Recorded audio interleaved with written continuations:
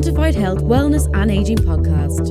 A podcast about the latest products and services, technologies and people pushing forward a new frontier.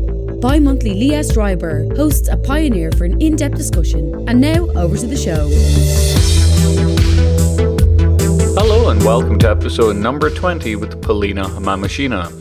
Dr. Polina Mamashina is a Chief Scientist and Chief Operating Officer at Deep Longevity. She received her Doctor in Philosophy degree from the Computer Science Department of the University of Oxford. She was leading the Applied Artificial Intelligence and Biomarker Discovery as a head of biomarker development in Silico Medicine. In Silico Medicine spun off a new company dedicated to biomarker development, Deep Longevity. Dr. Mamashina is leading the research and operations at Deep Longevity. Her expertise includes algorithm design, machine learning, and bioinformatics. She has published over 20 peer-reviewed publications in the area of longevity and machine learning, and first author of seminal papers on deep-learned biomarkers of aging, co-author of Biomarkers of Human Aging book, Springer 2020. She's a member of the editorial boards of the Frontiers in Genetics of Aging and Frontiers in the Fourth Industrial Revolution. Her current H-index 15 as calculated by Google Scholar. Hello and welcome to the show, Polina. Hi Lee, it's my pleasure to be here. So first of all, where are you? Well, I'm currently in Moscow, in Russia. So back to my hometown. I didn't realize that. For some reason, I thought you were in London.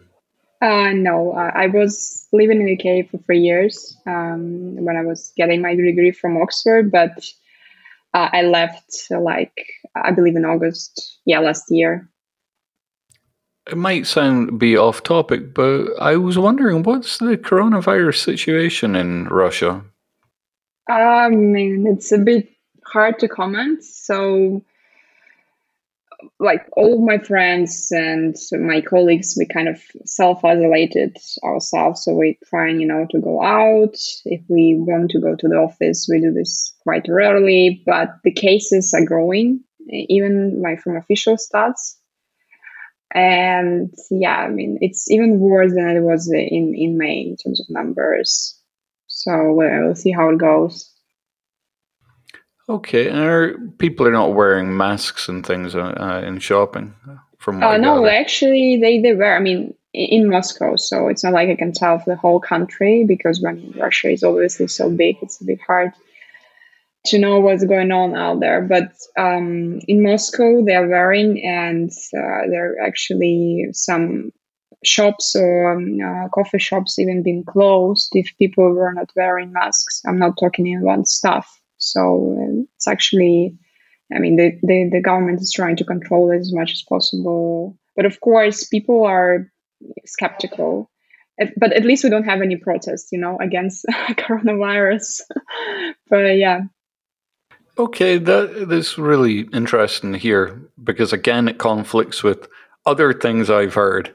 So it's just amazing how different sources give you different information. I'm being really curious about Moscow because of this level of conflicting information. So you mentioned that you studied at Oxford, computer science. Right.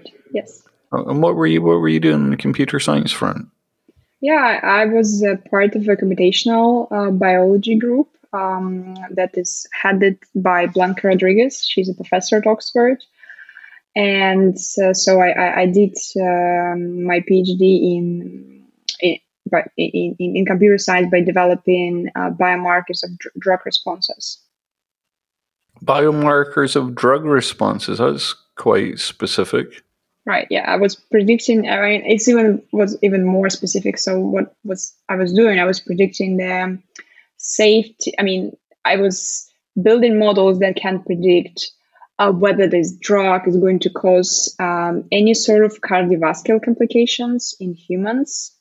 And I was doing this for all number of drugs, those that been approved, those been actually withdrawn, especially due to cardiac toxicity.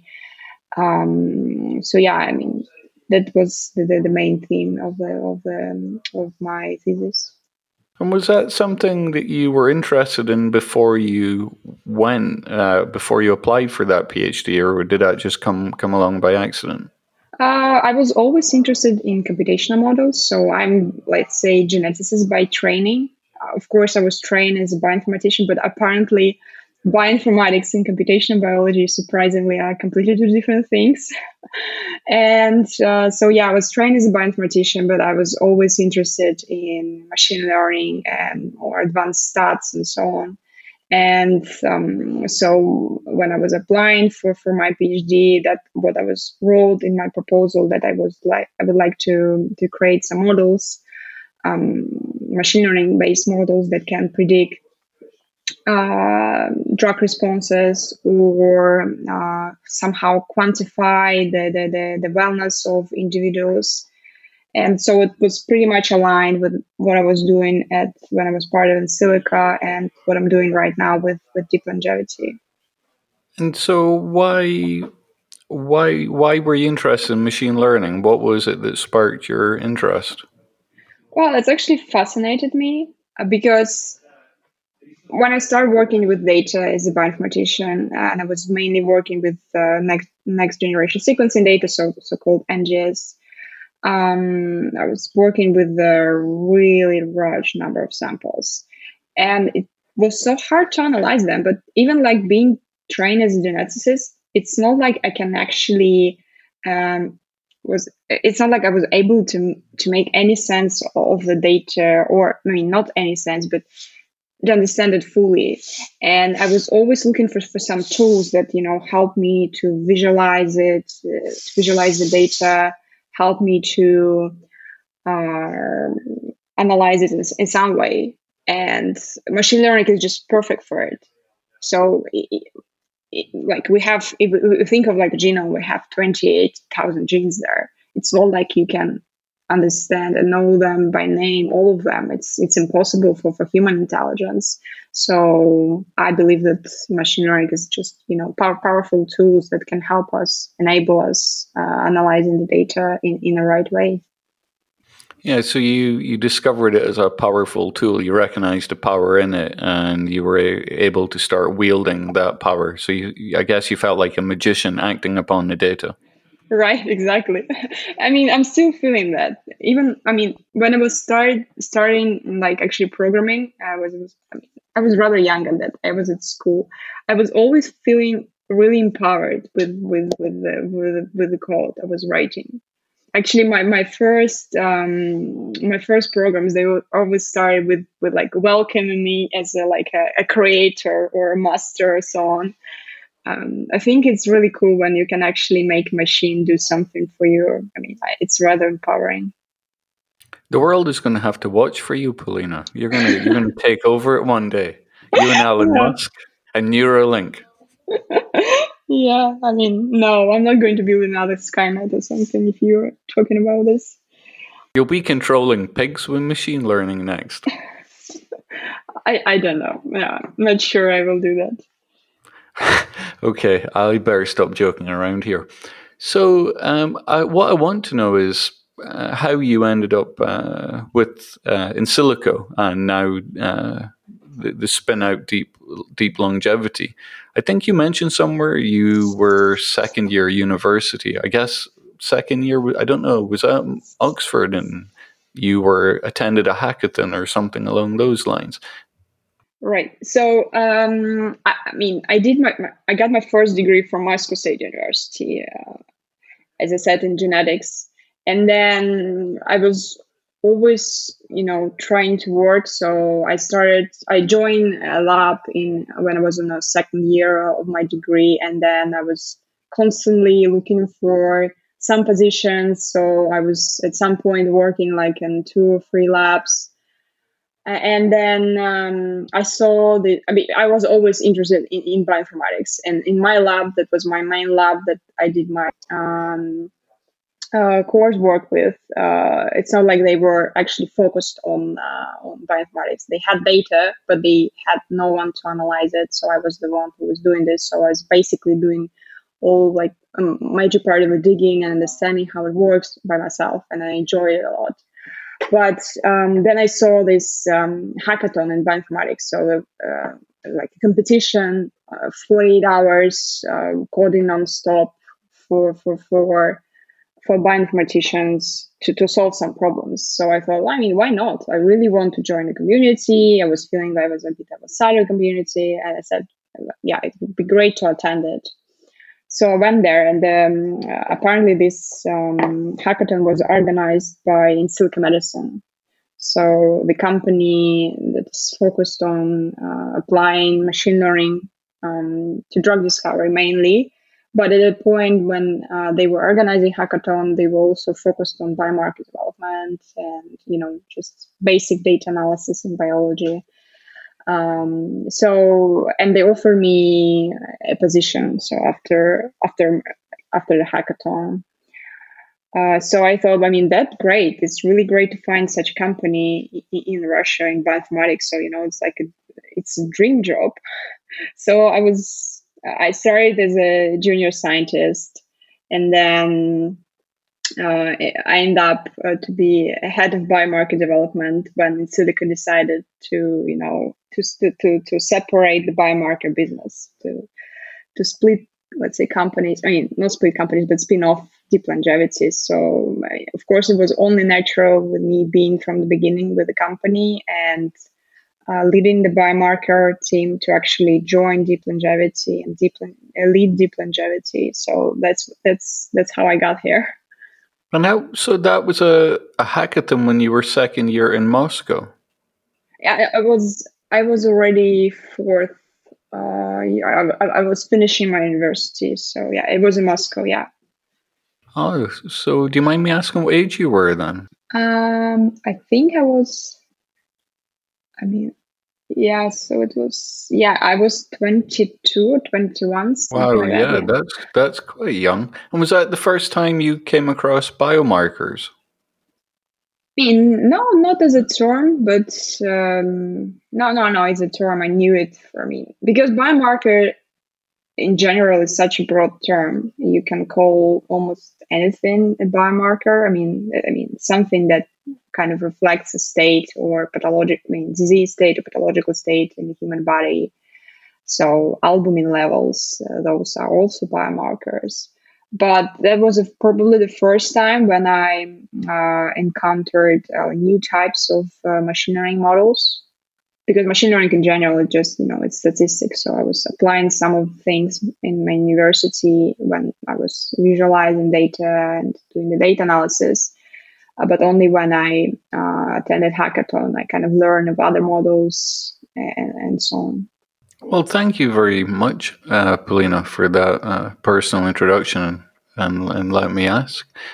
I'm going to read, I just looked at the description of Deep Longevity on LinkedIn. Just let me read it out. Deep Longevity is developing explainable artificial intelligence systems to track the rate of aging at the molecular, cellular, tissue, organ, system, physiological, and psychological levels. It is also developing systems for the emerging field of longevity medicine, enabling physicians to make better decisions on interventions that may slow down or reverse the aging process. Deep Longevity has developed Longevity as a Service solution to integrate multiple deep biomarkers of aging dubbed, quote, aging clocks, to provide a universal, multifactorial measure of human biological age. And here it says, originally incubated by Insilico Medicine, Deep Longevity started its independent journey in 2020 after securing a round of funding from the most credible venture capitalists specializing in biotechnology, longevity, and artificial intelligence. Deep Longevity established a research partnership with one of the most prominent longevity organizations, Human Longevity Incorporated, to provide a range of aging clocks to the network of advanced physicians and researchers. So I think having that as some kind of at least company introduction. The other thing I should mention is Deep Longevity only recently came out with Stealth and then had this major partnership with Human Longevity Incorporated. And then just very recently, 2nd of September, they were fully acquired by Regent Pacific Group. So It was quite a quick set of announcements after coming out with Stealth. Yeah, we've been in Stealth for a year at that point. And as I said, because it was a part of Insilico, the technology was already matured. So one of the assets that we have is this Young AI app. So we've been building it for several years. And now it's a part of Deep Longevity. So I guess that was the main reason why we were able, to secure those deals pretty fast. I think what we should do for listeners, and I do hope to have the CEO of Alex, who's agreed to be on in the near future, but could you provide just a basic introduction to Deep Longevity? Right. So as you said, Deep Longevity, it's a company that focused on developing aging clocks. So those tools that can predict rate of biological aging of individuals, and so predict mortality, their life expectancy, and so on and so forth. And the main idea that with those tools, we can actually, yes, again, enable clinics, enable consumer companies to test the efficacy of their interventions, also to test the effects of lifestyle changes on humans, because we can actually quantify them. We can quantify whether then how old you will be if you will quit smoking or start smoking. We can ultimately, with those tools, run clinical trials on longevity interventions. That will be like the ultimate goal for us. What will be your ultimate goal? To run a clinical trial on longevity intervention. It's not the ultimate goal for the company, so to say. The company actually has really big plans. So I know it's silly to say probably for a startup, but again, what we want to do ultimately, we want to create an ecosystem. And we believe having biomarkers of aging as tools that can track so many things, that would benefit us a lot. There's actually something that can build the ecosystem, and something that we can use to build it. Yeah. Are you able? Not able. Are you? Yeah, I meant able in terms of from a business privacy, confidentiality perspective. Are you able to share any details of that ecosystem? Probably not yet. So we haven't announced that yet, and we are still in the middle of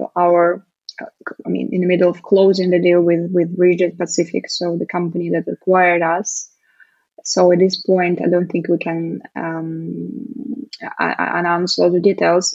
All I can tell that we are right now working with our clinic partners and aiming to assign more and more clinics to work with, and of course launching the app. So we really want Young AI to be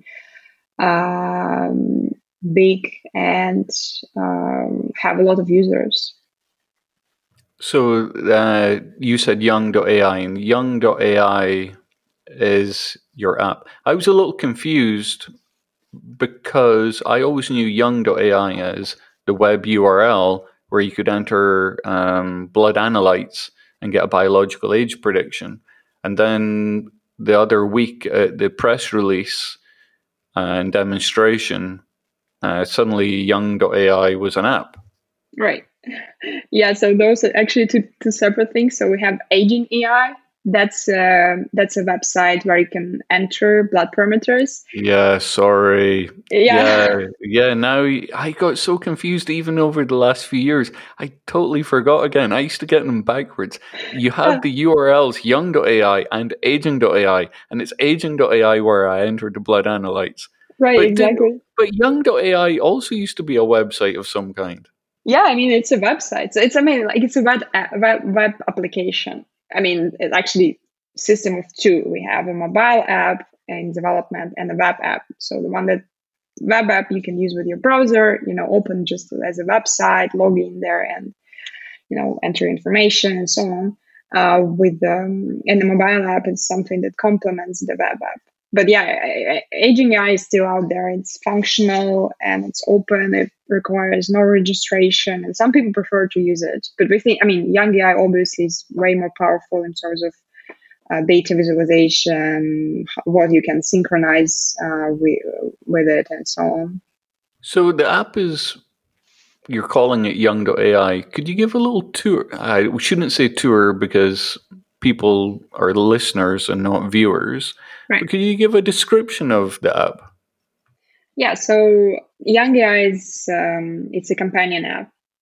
What we were aiming for is to have something that will allow our users to learn their aging rates on a daily basis and adjust from it, if they want to. And that's why we decided that we want to build a mobile app. So there's something in their pockets, on their phones, that they can check from time to time, and the app will, help them to get younger. And we also have a web app, which obviously is way more powerful than mobile app in terms of how it can visualize data, what kind of data types you can upload there, and so on. But ultimately, it's a system of two, so they both synchronize. If you have an account in one, you automatically have an account in another one. And if you upload the data on the web, you will see it in your mobile and other way around. And the basic idea behind Young AI, it's a system that allows you to upload your data, like your photo, or synchronize your Fitbit or Apple iWatch, and then track your progress over time, see what makes you younger or older, and adjust from it. And in terms of adjustments, we even provide some suggestions on your, your big points. For example, if you have some issues with your sleep, like irregular sleep patterns, or you sleep too much, or you sleep too little, or you have elevated heart rate during sleep, suggesting that they probably have higher stress levels, and so on and so forth. We can actually pick this up and suggest you to pay attention to it, and what you can actually do to change it. And the basic idea that from it, we can actually affect aging rates by adjusting those small things in behavior, in lifestyle, probably easy things to do, but still, I would believe that they will make a big impact on aging rates of individuals. I think that our age is, and the terminology may not be right here, but I'm sure you'll get the sentiment, that our age is probably the greatest asset that we have, because it's a proxy for health. And I would definitely say that health is our greatest asset. And yeah. Okay, yeah. Thanks. And so what this app is aiming to do is to slow the rate of aging, and therefore what you're saying is protect an asset, protect your greatest asset. Well, ultimately, yes. Yeah, we want people to live longer and healthier life, and the app is aiming to do this, to take control of your aging process, help you to track it, understand what's going on there, and ultimately protect your, as you said, the major asset. Yeah. Yeah. So since it's your most precious asset, an app aims to protect it, stroke improve it, then it's a logical follow-on that there is money in this field. Yeah, for sure. And back in 2015, I could see this, what we'll call this market, without giving lots of words to it, this market emerging. I thought it would begin sort of 2019. It's been a touch delayed by a year. By this year, I definitely see what the beginning of the hockey stick. So you've been in this long enough also, do you also see that this year is is what I'll call a launch year? Yes, I totally agree with you. That's what we see right now. And probably that why it was so easy for us to fundraise. Because, I mean, ultimately we thought, okay, COVID is there. Economical crisis is probably going to hit. I mean, it's already happening. So we thought that, all right, it will be really hard to fundraise. But then, no.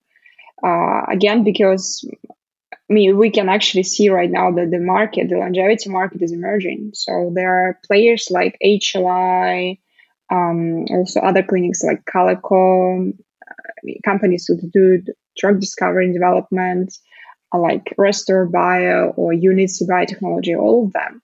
They are creating an ecosystem, and there will be more and more companies emerging like that. And I think the main thing that actually enable this is biomarkers of aging, because the longevity field has been out there for quite a while and been feeding us promises for quite a while. And there are still a lot of products out there that mainly like snake oils, they do nothing.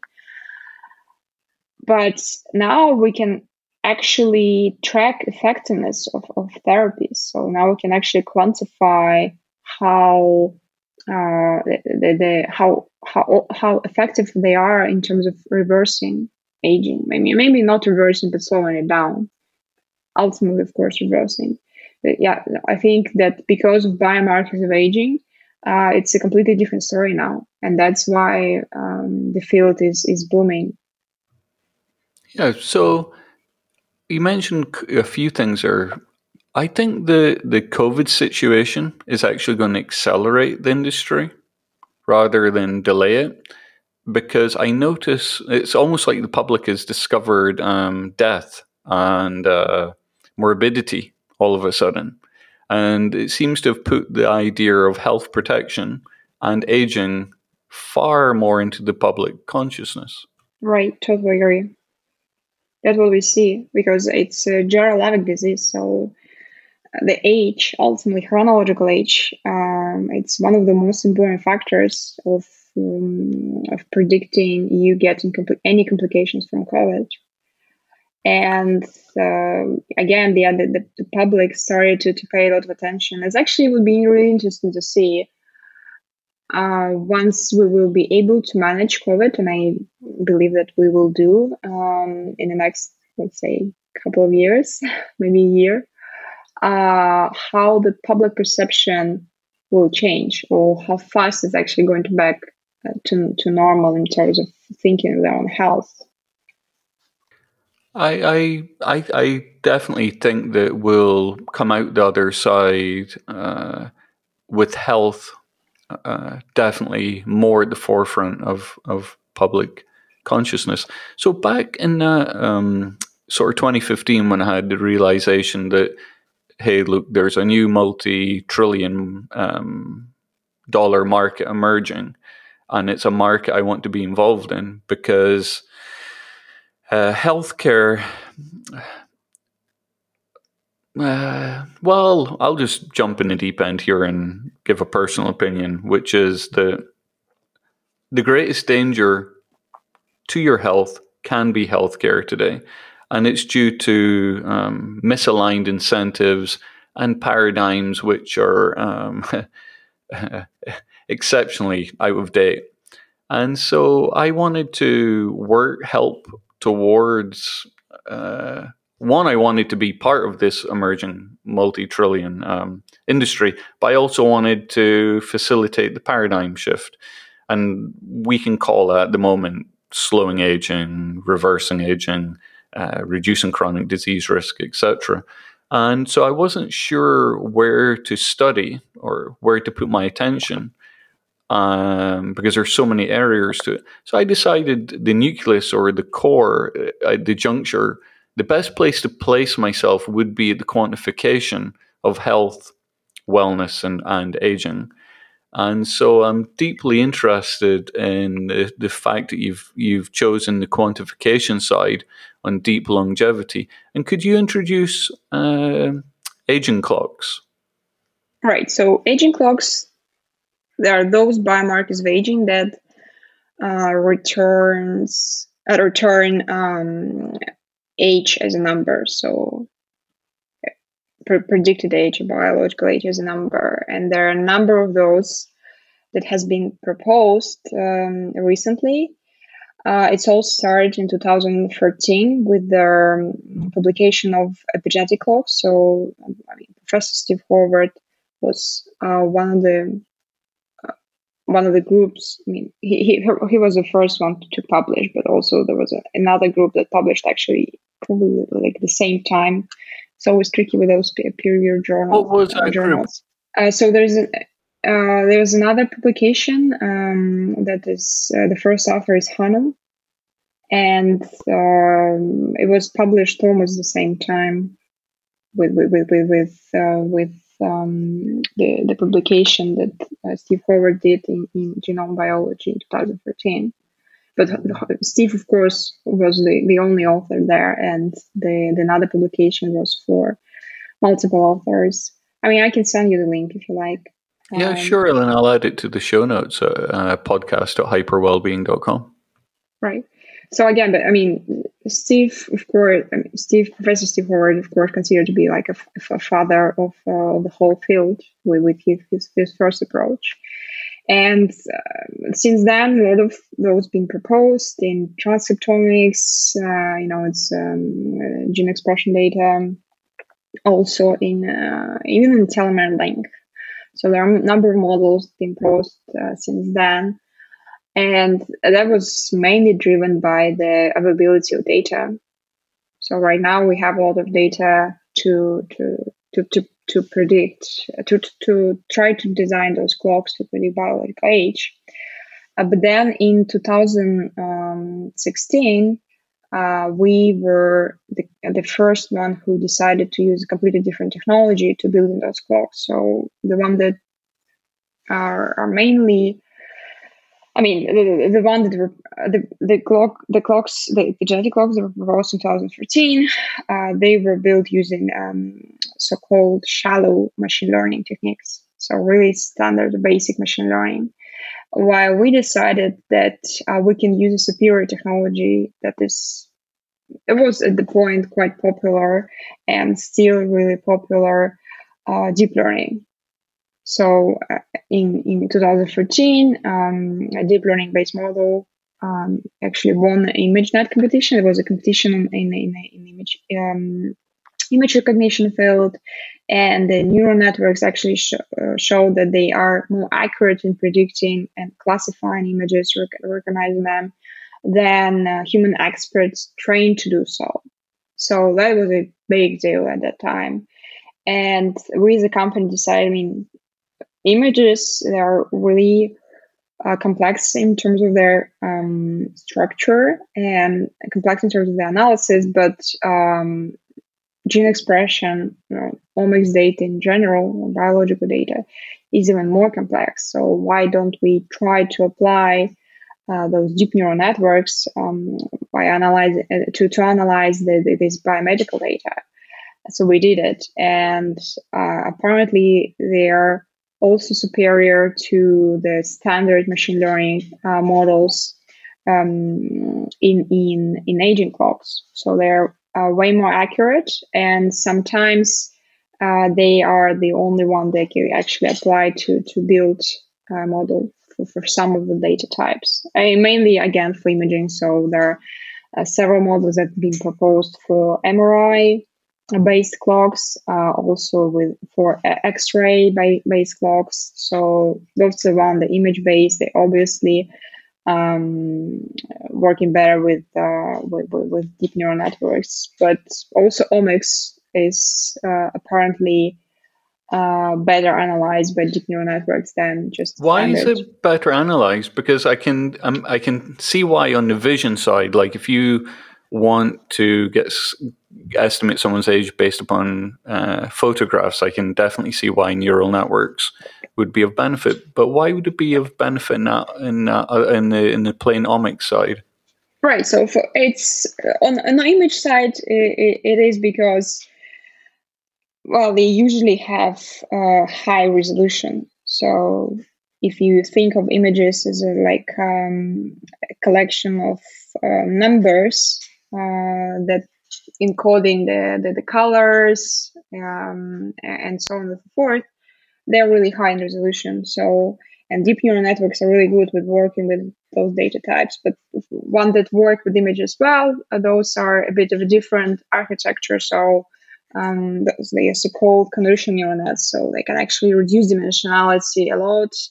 And one of the benefits they also have is that they kind of use those filters that kind of walk in through the image. So they can pick up like features or things that like particular characteristic of the image, regardless of the position of this characteristic on the image. So regardless where your cat is, the neural network can actually recognize its image with a cat. So that's why they're so powerful. And if we think of gene expression data, for example, it's also sort of images. So it's a kind of like a snapshot of all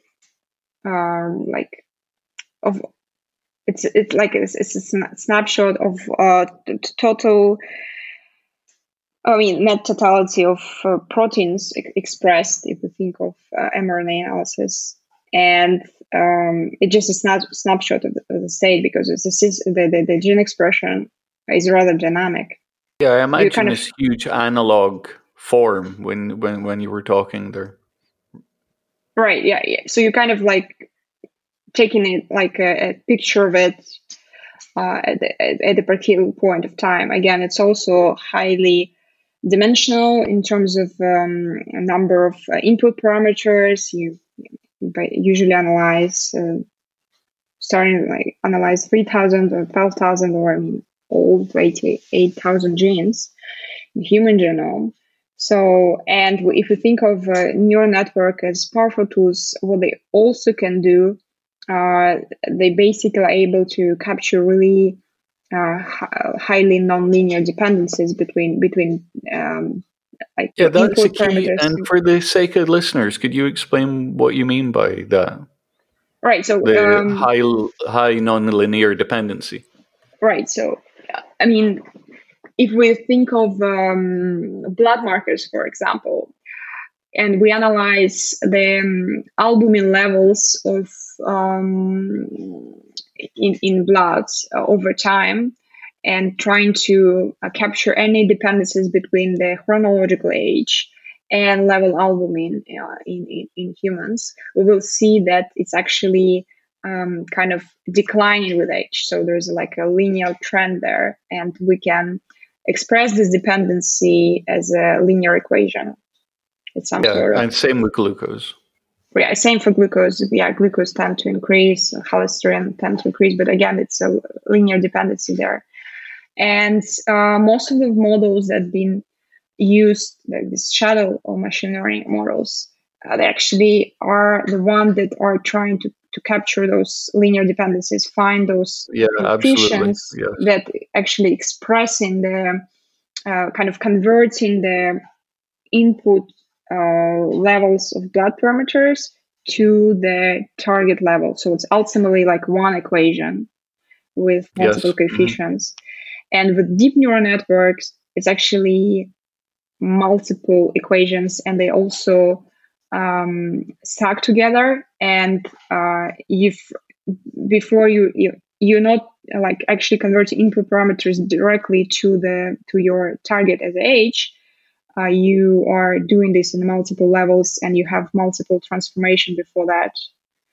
And on the hidden layers, so-called hidden layers, you actually don't analyze them. You only analyze the one that you see or have access to the one that go on the input, and then something that you receive as a target, for example, as an age. And on hidden layers, let's say all the magic occurs. So all those non-linear transformations, multiple transformations. And because of that, deep neural networks actually can work with really complex data types. Because usually, even if you have those obvious linear relationships between like albumin level and age, it doesn't mean that if you have multiple parameters, albumin, glucose, cholesterol, that you can actually express the dependency in a linear form. It's not that simple. And even for albumin, not that simple. Yeah, it's not that simple. And even for albumin, if someone will give you albumin level of someone or even myself, it's not like you can actually guess how old the person is. But having a combination of parameters and linear models, that would solve the problem. There's so many things I want to ask you there. I really appreciate that. So the first thing that comes to mind is no other group taking this deep learning approach?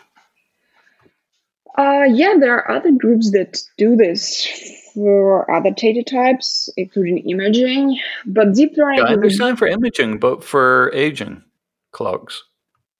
Right, I mean, not that we are aware of the I'm one really that... surprised. So I'll be honest with you here. I assumed Alex or Insilico and now Deep Longevity, my assumption was they were just throwing in the word deep learning as a marketing term. Yeah. But so now listening to you, I completely get this is quite, a very unique approach. And it contrasts with the approach of Morgan Levine. Right, yeah. It's also a bit different in terms of how we design clocks.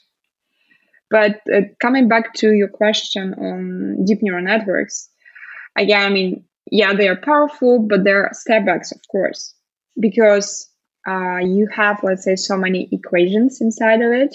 You have so many parameters that you have to fit. In a linear model, you just, try to find the optimal coefficients that will give you best results, like fit in the model. And you can understand that you get best results if you, for example, introduce some error rates there and kind of penalize the model if it's producing a lot of errors in the response. But with neural networks, you have so many parameters. It's millions of parameters, not even thousands. And they are really hard to train. It will take time. And they are so hard to train that you actually have to have, let's say, special like computers for that. It's not like you can actually train them on CPU straightforward. You usually use GPU for that. So graphic processing units, the one that actually analyzes images, but they are apparently really good in like working with matrices of data. Because of GPU, now we can actually train deep neural networks, because the whole theory behind deep neural networks and the perceptrons been out there for a really long time. So most of those ideas, they came from 80s. But only now, because we have computer power to train them, we can do that. It's not only computer power, but also algorithms. Before, it was impossible to train them with so many parameters, but now we have a backpropagation, other algorithms that allow us, to train them. So a lot of things actually happened now to enable us to apply this technology to biomedical data analysis. Plus, they are exception data hungry, so if you have not that many samples, it's not going to work. And also, it's a bit hard to find people who can do this type of analysis. It's more popular now, and there are degrees right now in machine learning, but it wasn't like that a couple of years ago even. I remember in 1994 trying to program neural networks. Right. And apart from some limited success, maybe some medium success on images, I thought this is just complete rubbish. Right. Yeah, I mean, because the computer power is not there, algorithms not there, data not there yet, and it was rubbish. Nothing. I mean, not rubbish, but more like a theory. Exactly. Really so practical. I was wondering why we were doing it and why so much effort was going into it. And then a number of years ago with machine learning, that seemed just way more exciting and efficacious. and I totally had put deep learning to the back of my mind. And now you mention this as an approach to quantification of aging. Exactly, and because of that, it's probably hard to find people who are actually trying to do so. And especially it's hard in biomedical field, because it's not only you have to know how to train neural networks, you also have to understand the data, how to process it, what kind of issues are out there, how you design your experiment in terms of how like splitting by test train set and so on and so forth. So the multiple things you have to know to do this, and that's probably why we don't still have that much of competition in the space. But even though the accuracy of deep neural networks is superior to other models are still like good enough. So for some of the companies or some applications, they don't prefer not to go this road. Getting people trained, highly skilled to do this, getting the equipment to do this, and so on. They're kind of okay with other approaches. And maybe from business point, it's also like a viable model. But we believe that, deep neural networks are better, and it's something you should invest in if you want to be competitive in the field. Yeah, so I'm really interested in this two schools of thought going on here. So with the Morgan Levine stuff, well, I used aging.ai so I could did I get it around the right way? Yes. Yes. Because I get confused with young.ai. I used aging.ai, and I would go get a cheap blood panel and occasionally fill in analytes and just see what score. And so you're saying that was neural network based, but I think if I remember right, the R value was 0.8 on aging.ai. Yes. So for it depends on the number of parameters you're entering, because for 41 based panel, for 41 based blood parameters based clock, we had R of close to 9, so it was 9 something. Which clock is close to an R value of 9? It's for 41 parameter based. So I actually did that once, by the way. I went to the blood lab and I took all 41. So you have one which is like, I don't know, something like 9 or 10 markers, which I tend to do nowadays. And it's the one which is an R value of 0.8. Yeah, I think it's even less. It's IR of 0.76, something like that. I mean, okay. And then Morgan Levine, who had been a postdoc of Steve Horvath, in 2018 she published PhenoAge, and that was an R of 0.94. Right. And it uses 9 circulating biomarkers. And so it's clearly very good. And with the Elysium Health, they're now selling that biological age score and the intervention of nicotinamide riboside from Elysium. And what you're clearly saying is you're taking so that's a machine learning approach. And what you're saying is you sincerely believe, though, that this deep learning approach will yield better results now or in the long term. Right. So there is an issue there with accuracy. Again, so there are two schools of thoughts here, two ways of approaching this, the design of aging clock. One is that you suggest that there are some markers in a body measurable, let's say blood levels, or I don't know, walking speed rate, whatever, that you can connect to age. But so your input parameters will be some of the markers in the body you measure, and the output will be the biological age. But because you don't know the biological age, so it's something that you cannot actually know for sure, so there's no ground truth there. you would assume that your chronological age should be close to your biological age. And that's what we assume in healthy individuals. I mean, that's the reason why we have mortality tables. That's the reason why we can predict the lifespan right now for healthy individuals, and so on and so forth. And you design those models by minimizing the error between the age you predict with the model, with the input parameters given, and the chronological age of healthy individuals. Of course, those models are never perfect. Even though you try to minimize the error, there's still there is an error rate still, and you see some variation. And you believe that it would assume that this natural variation, because again, even though we can predict lifespan, still different humans, they have different lifespans, different disease incidence, and so on and so forth.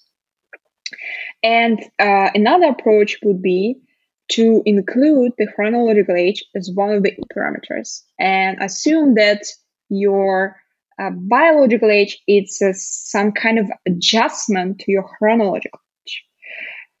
Again, so you would assume that in your equation, you not only have blood parameters or some other markers as input, you also have chronological age. But what you will put on the other side is your target, because you don't have a biological age. It's an unknown ground truth. You have to put something there. So some of the models, they actually put the chronological age at, because you again making the assumption that the biological age of healthy individuals is kind of close to their chronological age. Mm-hmm. You would assume there will still be variation. That's why model is never perfect. So you go for it. But if you think of this from the machine learning perspective, it's not going to work, because you have your chronological age is input and you have it as output. And the perfect model will just minimize any coefficients before other markers and equalize the chronological age to chronological age, regardless of what you have out there.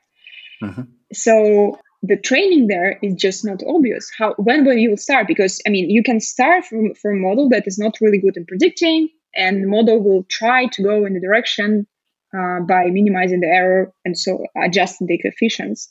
And of course, you can stop at some point, not allowing it to be the perfect model, but ultimately it will still go there. So the OR fitting is just out there, because again, you just equalize chronological age to chronological age. And that's why we're not in favor of those approaches, because it's impossible to understand when you will start. So now those groups that still kind of use this chronological age as input parameters, or some adjustment that they use it there. I mean, you can call it a trick, but of course it's a valid assumption that it's a sort of biological age is sort of like a modification of chronological age, some adjustment to it. But still, you can call it a trick, because it's way easier, of course, to predict age when you have chronological age. Yeah, so it's a covariate chronological age. Exactly. And then they kind of trying to introduce mortality as one of the things that you can predict. So you're not predicting chronological age directly, but you kind of predict mortality. And that's how the GrimAge, for example, works now. So yeah, so Steve Horvath. Exactly. Was that 2018 also? Yes. It was 2018. But what did he call the mortality part? Was that a time to live or time to death? Or it was something like Yes, time to death, I think. Yeah. Quite a name, huh? Of GrimAge, time to death.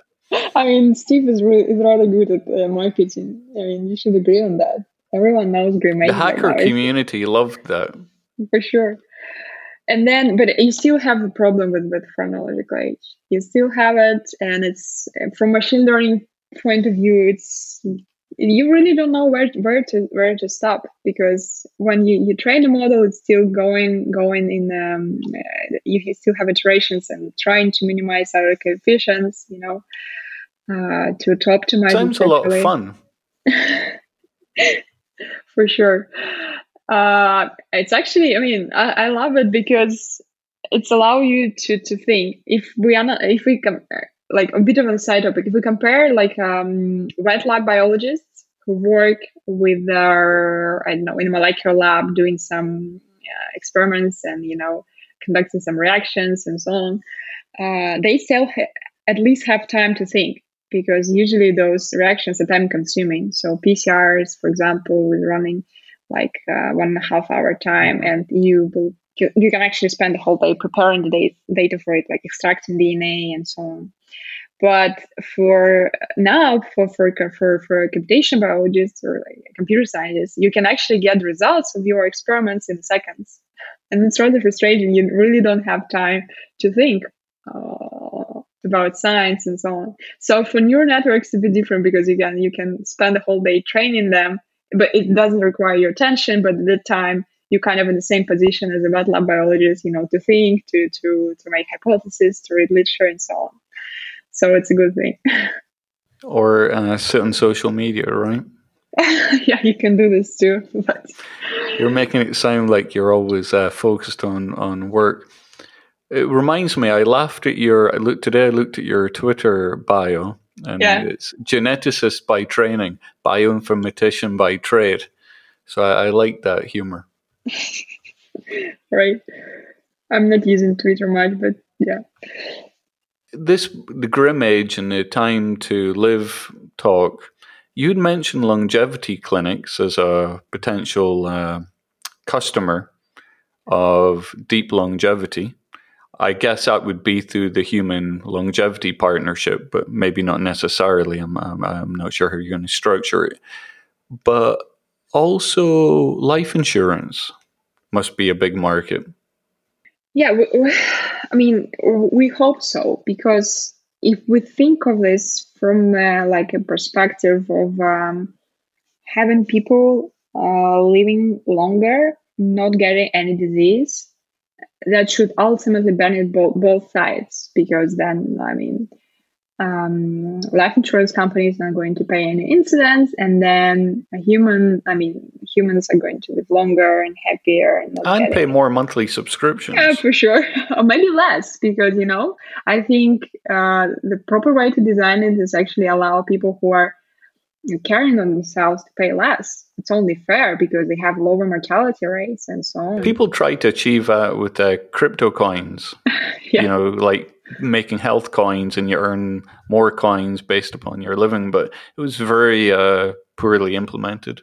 Right. There is always a great side of it. So it's great side of it. So it's a bit hard to control properly. A lot of things can go wrong. Yeah, again, if you implement this poorly. But if we think of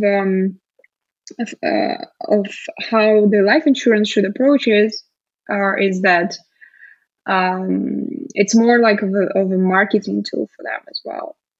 Because when you ultimately start learning about your risks, and it was a study run by Swiss Re on the genetic testing. So they showed that if after doing the genetic tests, people are more prone to purchasing life insurance, even though regardless of them actually so it's finding like out, an onboarding solution. Exactly. Yeah. So regardless of them finding out if they have any sort of conflict chances of or increased risk of any diseases, they're still willing to purchase life insurance like 3 times more.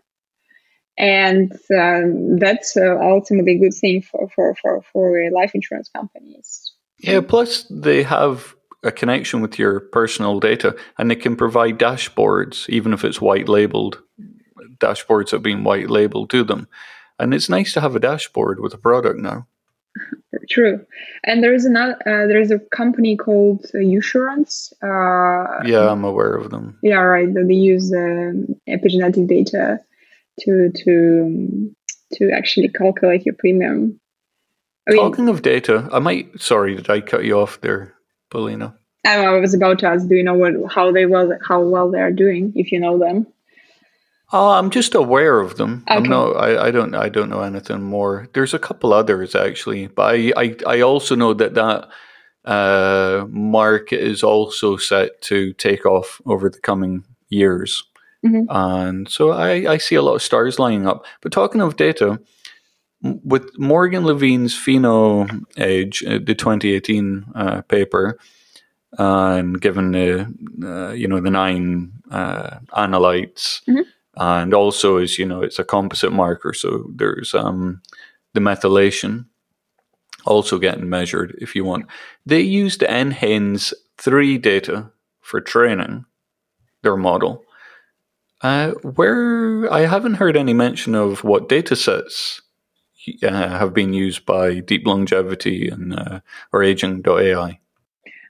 We used the same dataset for validation, but our main source of data is our collaboration with our universities and clinics. And so we have like a really comprehensive internal database that we actually augmented also, because now what we are trying to do is to work with as many markers as possible, but also with as little as possible. Because when you start working in consumer space, you realize that there are not that many people who are willing to purchase, $1,000 blood panel once a year even, to do the testing and to analyze all of those blood parameters. And to do this properly, we kind of artificially augmented the data and created a lot of artificial samples with missing values. So now we can work with the missing values as well. And that helped us work with as little blood parameters as possible. And that's why for the previous versions of Aging AI, we had those 3 panels. But now for Young AI, we don't have a panel because Young AI is able to work with a different set of parameters. If I look at Aging.ai at the moment, if I look at Pheno Age, it's 9 blood markers. You've got the 8 really cheap analytes, albumin, creatinine, glucose. You've got the mean corpuscular volume and MCV, the red blood cell distribution, RDW, your alkaline phosphatase, white blood cells, and your C-reactive protein. If I jump over now to Aging.ai and I click the one that seems to require the least, let's have a look here. 19 input markers. They're super cheap for me to get here and fill out. Yeah, so you've got extras on top of this 9, like potassium and your calcium. Strange that calcium is there. First question, has this got you interested in blood biochemistry? Oh yeah, for sure. Because now we are like having a model that can predict age based on the blood biochemistry levels or cell counts. We can actually design a model that can suggest what the optimal levels are for this particular individual to get younger. And for this, of course, you need to know what's going on there, what kind of interventions or conditions impact those parameters, those blood parameters, their levels, and whether there are any ways of changing them. I find it fascinating because when I first came into what again I'll call this industry, in quotes, and I spoke with many physicians, first of all, the attitude was you never measure something unless you know you can take action on it. So it was a very conservative paradigm when it comes to data. But then I have to watch what I say here, but I definitely dealt with physicians at a very close level for a number of years, and they showed me what they were doing, and they were just looking up reference ranges in a pathology flowchart. If it's this, and it was one number pretty much applied to everybody, the same numbers. It was just a lookup for pathology diagnostics, but then I began doing my own experiments in the labs on myself for years. And it was like, damn, I can change one value and increase my lifespan by potentially 10 years. let's not look at this as a disease diagnostic bucket of putting you in a disease diagnostic bucket, but let's look how I can alter these values with supplements, with food, and so forth, and actually see predicted lower morbidity, increased longevity, and so forth. So I just started getting super excited about blood chemistry. And so maybe you'd be so kind as just to say a few words about the markers used in Aging.ai and the blood chemistry front. Maybe let a listener know why is albumin there, or bilirubin, or just a little bit about blood chemistry, if you could, Polina. Right. So for blood chemistry, when we were designing the set of markers that we were planning to use, we basically chosen the one that were the most common one. And the reason for that, because we want the approach to be really massive. So it has to be really cheap. By most common, do you mean that it's been measured for decades and in scientific literature and super cheap because every lab has them? Exactly. And it's measured like part of like a regular testing in most of the hospitals all over the world. So it's like a universal markers that measure everywhere, like glucose. Most of us, we already have it, and actually multiple. Can I just add a side note in there with you? Do you think the blood chemistry, standard blood chemistry, the super cheap stuff that gets measured everywhere, is untapped in terms of intelligence? Do you mean that it's good enough, or the people will only look at one or two values? But once you start feeding these super cheap markers into machines, that has not been tapped yet. What you can derive out of those markers by using machines. Yeah, I think they're.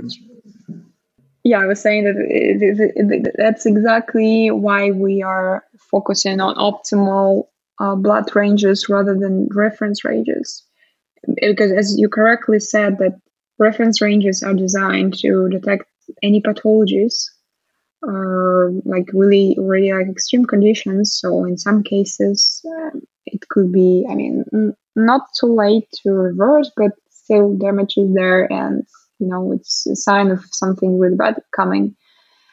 Of course, it's up to a doctor to do any diagnostic work based on blood values, but still, it's something really like, let's say, unhealthy. But if you think of it, there is also like an optimal range, as you again correctly said, that you can reach with your blood markers to get even healthier or to live longer. And when someone is looking at data, what they usually do, they tend to pick up one or two blood parameters that are, let's say, abnormal. They are outside of the reference range. They will be the one that will be highlighted. 2 standard deviations. Exactly. They will be the one that will be highlighted by the lab test providers. They're the one that doctors will focus on. And I think that's a shame. We also have others, and you have to analyze them, and also analyzing the trend in your blood markers, that can be also really, really, really powerful. Because even though so it has to become the case that we end up with optimization clinics, or we'll call them longevity clinics, or both. And so I got excited when I saw Deep Longevity launch, because we need this quantification to power this industry transition, so we can start having money pour into increased age and optimized health, instead of always reactively waiting on people to get sick and putting them in a disease bucket through quantification. Exactly, yeah, that's the whole idea.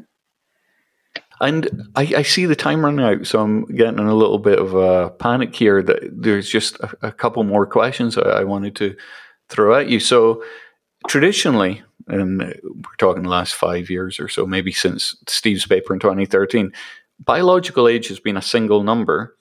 But in the last couple of years, it seems that biological age is splitting out to subsystems. So you'll have a heart health, a brain health, and so forth. And so you or Deep Longevity offer multiple aging clocks.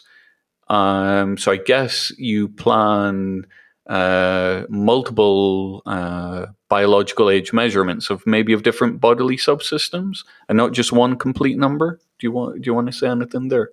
Yeah, exactly. So that's correct. We don't believe there is a one universal marker that can be used for completely different tissues, organs, and systems in the body. So that's why we are focused on a really broad range of them, starting from really simple blood tests or in like photos of facial images, and going to like metabolomics and microbiome data and so on, so to really hardcore omics data.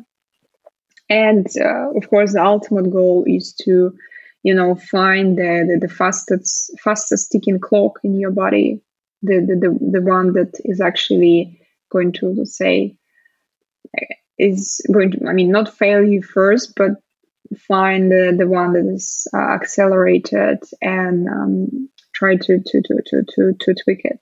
Yeah, so someone could have a heart age, which is well in excess of their chronological age. Exactly. If you could get access to that tissue or a measure. We all seem to have a preponderance towards a certain type of accelerated aging. I think it was agiotypes. And now I wish I had more caffeine because it slips my mind. Michael Snyder. I don't know if you've heard of agio. Oh, you have heard of that. And so you gave a nice tour to the media. I don't know, it was like 10 days ago, something like that, where you unveiled the app. And the app could begin super cheap, the Young.ai app, and it could take your biological age just taking a selfie. Yeah, that's the whole idea. But that's the only way for us to make it massive. We both believe that in quantification and the rigorous analysis of data and continuous monitoring, but most of the people, they don't. And I guess it would be like a really tedious task for us to enroll a lot of people with the Young AI. But ultimately, that's what we want to do. We want to be like really popular with millions of users, and those millions of users then will pay attention to the aging field, to the longevity biotechnology. It's quite clever to let people do a biological age test using a selfie. Obviously, the accuracy doesn't meet blood-based and so forth, but because it draws people in at no cost. Exactly, yeah. And then they can upgrade to different levels. And I guess money, the more you spend, the more you tend to get an accurate score, I would say. Which brings me on to one of the last couple of questions is, it seemed to me, and please correct me if I'm wrong, that you have a preference towards transcriptomic and proteomic aging clocks. Right, because we believe they are the most actionable one, the one that you can actually target with interventions. Because even for epigenetics, it's a bit harder to change, to adjust. Yeah, because on the epigenetic side, you don't know if it takes 6 months or 2 years to have an effect on histones and so forth. Right, unless it's something that directly affects the levels of methylation, but then it can have a lot of side effects because, those regulations, they control a lot of processes in the body. They are specific in some way, but also really general. So if you change epigenetic profiles, you can actually have potentially a lot of side effects because of that. Because again, affects multiple systems. It's kind of complicated because some of those epigenetic changes are a sign of healthy aging. Right, exactly.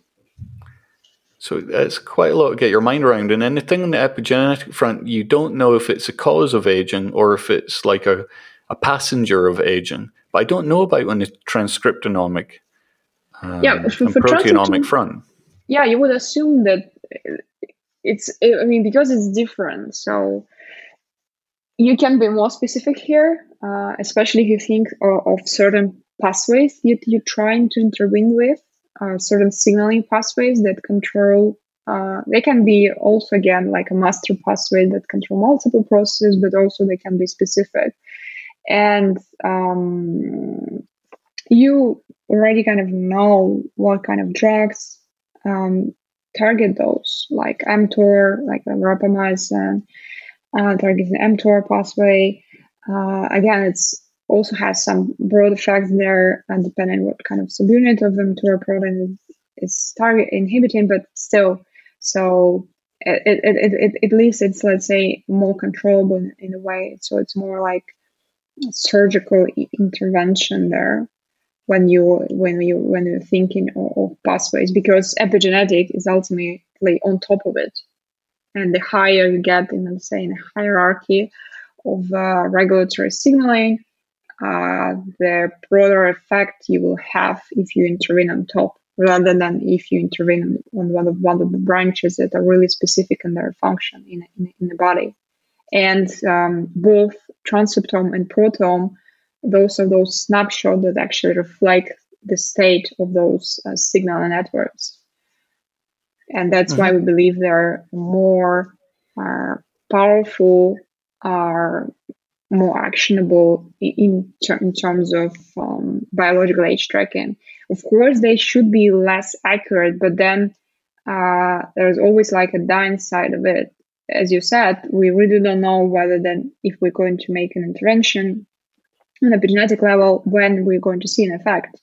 And animal experiments suggest that, well, it can be rather long before you see any signs on the acceleration of the aging rate. So there was a really nice study from Vadim Gladashev's lab from Harvard.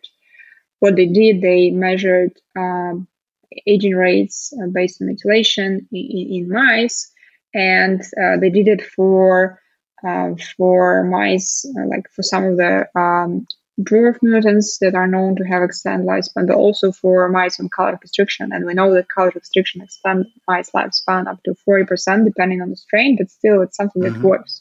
So, and what they show that you actually have to put them on 1 year at least of caloric restriction before you see an effect on their methylation-based predicted biological age. So it's 1/3 of their life. It's not something that we can really easily translate into human practice if we think of it. And that's why it's a bit tricky with methylation. So it's like, yes, you can predict age accurately, but then first, why do you need to predict chronological age so accurately? Because you already have it, you have a passport, you know it. And also because you can predict age so accurately because it's rather stable, and so it's harder to reverse it, harder to change it. Be nice one day that when you, for example, move location, you can see whether that move to a new city or country accelerates or deaccelerates your aging. For example, the air pollution accelerates your aging. It'd be nice to see that, a kind of Google Maps overlay. Or, in 2015, when I said this, people laughed or kind of gave me a funny look. Yeah. I said, when it comes to dating, the future of dating, well, I want to see their time to death. I want to see the other part, if I'm planning long term, I want to see their morbidity predictions. Don't you think that that'll become a normal part of social interaction in life, just like blood pressure is? Right. Right. It could be.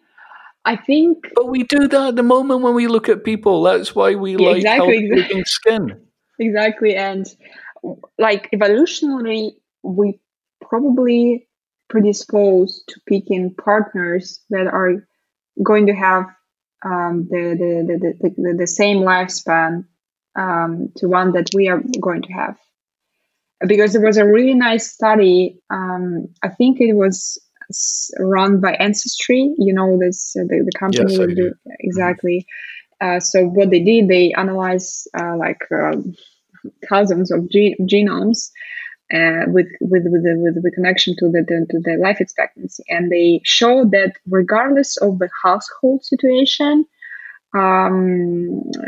humans attempt to pick up partners that are going to have the same life expectancy that I'm they surprised. I thought you would have picked a partner who's got maximum life expectancy.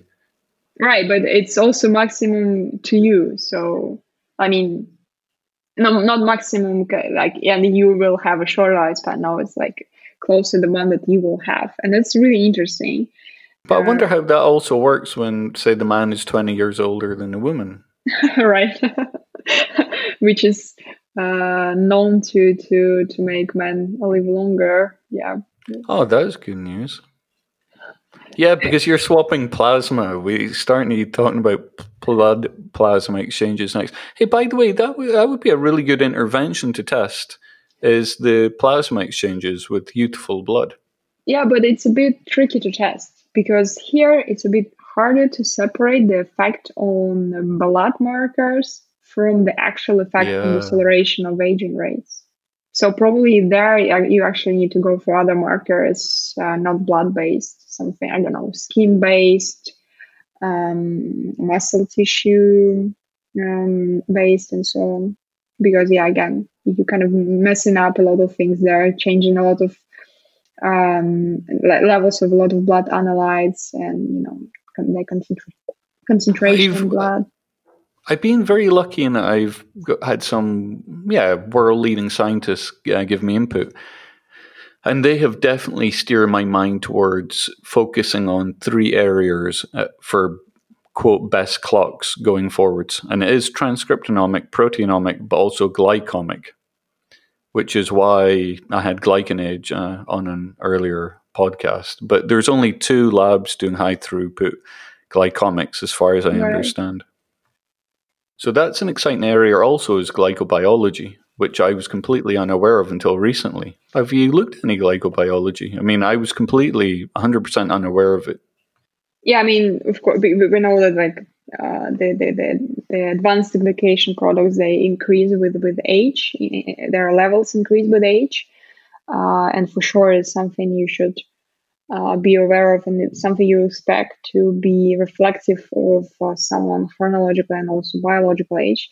But then, as you correctly said, there are not that many labs who can analysis, and that's actually downside of our approach. We have to have a lot of data. Plus, we want to be like really massive now, and even with transcriptome or proteome, it's tricky. So right now we're more focused. I wondered where you were getting your data for that. Yeah, I mean we're going to, but we have to find providers who will do the analysis for us because we are ultimately dry lab, so we don't do any wet experiments, and that's why we partner with clinics. And in the end, we aim to extend the panel. And plus, we believe that it will be the way for us to democratize it. So we want to have something really massive that will allow us then to have certain types of clock profile only limited number of individuals who are like really interested in profiling them and doing like such a deep dive. But then it will help us to make the technology cheaper so we can bring it to the broader audience. It's going to be an exciting next 10 years. For sure. So I'm super excited by it. I better finish off. I feel a touch guilty. I maybe should feel a lot guilty because I've overran the promised time with you. So I'll finish off just asking about, do you see the rise of longevity clinics? And, and also tied to that, slowing aging, reversing aging has been something that's been promised for, I think I would definitely say the last 15 years has definitely been quite a bit of amplitude to those promises. But what I've gathered looking at your materials is that you actually believe that this is coming to fruition now, something that's not just a promise or a dream. And I think that would be a good area to close out on. Right. Yeah, no, I totally agree with you. So I believe there is an emerging trend there There are several clinics out there who are actually already using aging clocks in their care. Of course, they have to be like really cautious with that, but it's more like a research tool at the point in terms of like how mature the technology is. But they're still using it, and we believe that. I mean, that's amazing. That's great, and it's not only great in terms of that now we can actually quantify something, but I believe it also from a patient perspective. It's a really important outcome because you can put like patients on interventions, but unless they see any effects, they kind of will disappoint in that and then lose interest, and then you kind of they will never follow up on the treatment, on their appointments, and so on. And for some of the interventions, it could be a really long time before you will actually feel the effect. And therefore, having something that can actually quantify the effect could help a lot, I think, from like a behavioral point of view. If you have some like a number that people's behavior changes based on a number. Exactly. Somebody measures their weight every day tends to lose weight. Yeah, exactly. So we believe it will be the same for the aging clocks. So there will be also. I would agree. One interesting area in the medical side is I highly predict that if people start measuring their biological age accurately and often, I think that they will, if those who are on medication, I think they will find many of the medications actually accelerate your biological age. Right. So that'll be an interesting interplay in medicine. That's true. That's true. Some of the cancer drugs, they actually accelerate the cellular senescence. Sorry, Polina. No, I was just about to say some of my parasite words or parasite phrases I'm using. So no. Okay, and it's a little bit unclear to me where measurement of biological age ends and health diagnostics begin. The two are quite overlapping, particularly when you look at molecular health like QBio. Right, but again, that's a tricky question. We have to have doctors aligned with us, and there are a limited number of physicians who actually know the value of biological age.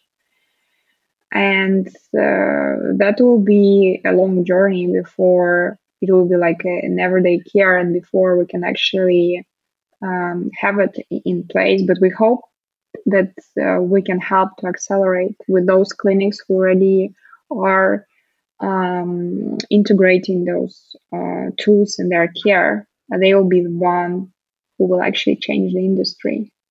I agree, and money's going to flow into those clinics. You and I can guarantee it, and some decent money, and the money will be increasing. And I think as money flows in, more and more clinics will take on such tools.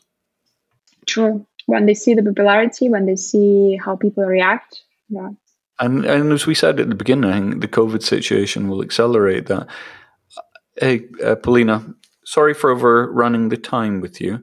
And is there anything else you would like to say or give any URLs to where people can find out more information? Is there anything you like to say to close off?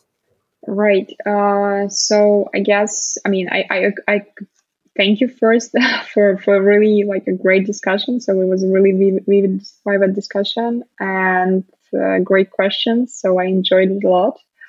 In terms of information, they can always go to our website, deeplongevity.com, and then we have a lot of materials there because as a company we try to publish as much as possible, and we have our publications there, some explainers, so they can go there and learn more about the app, the Young AI app. We're going to launch Young AI soon.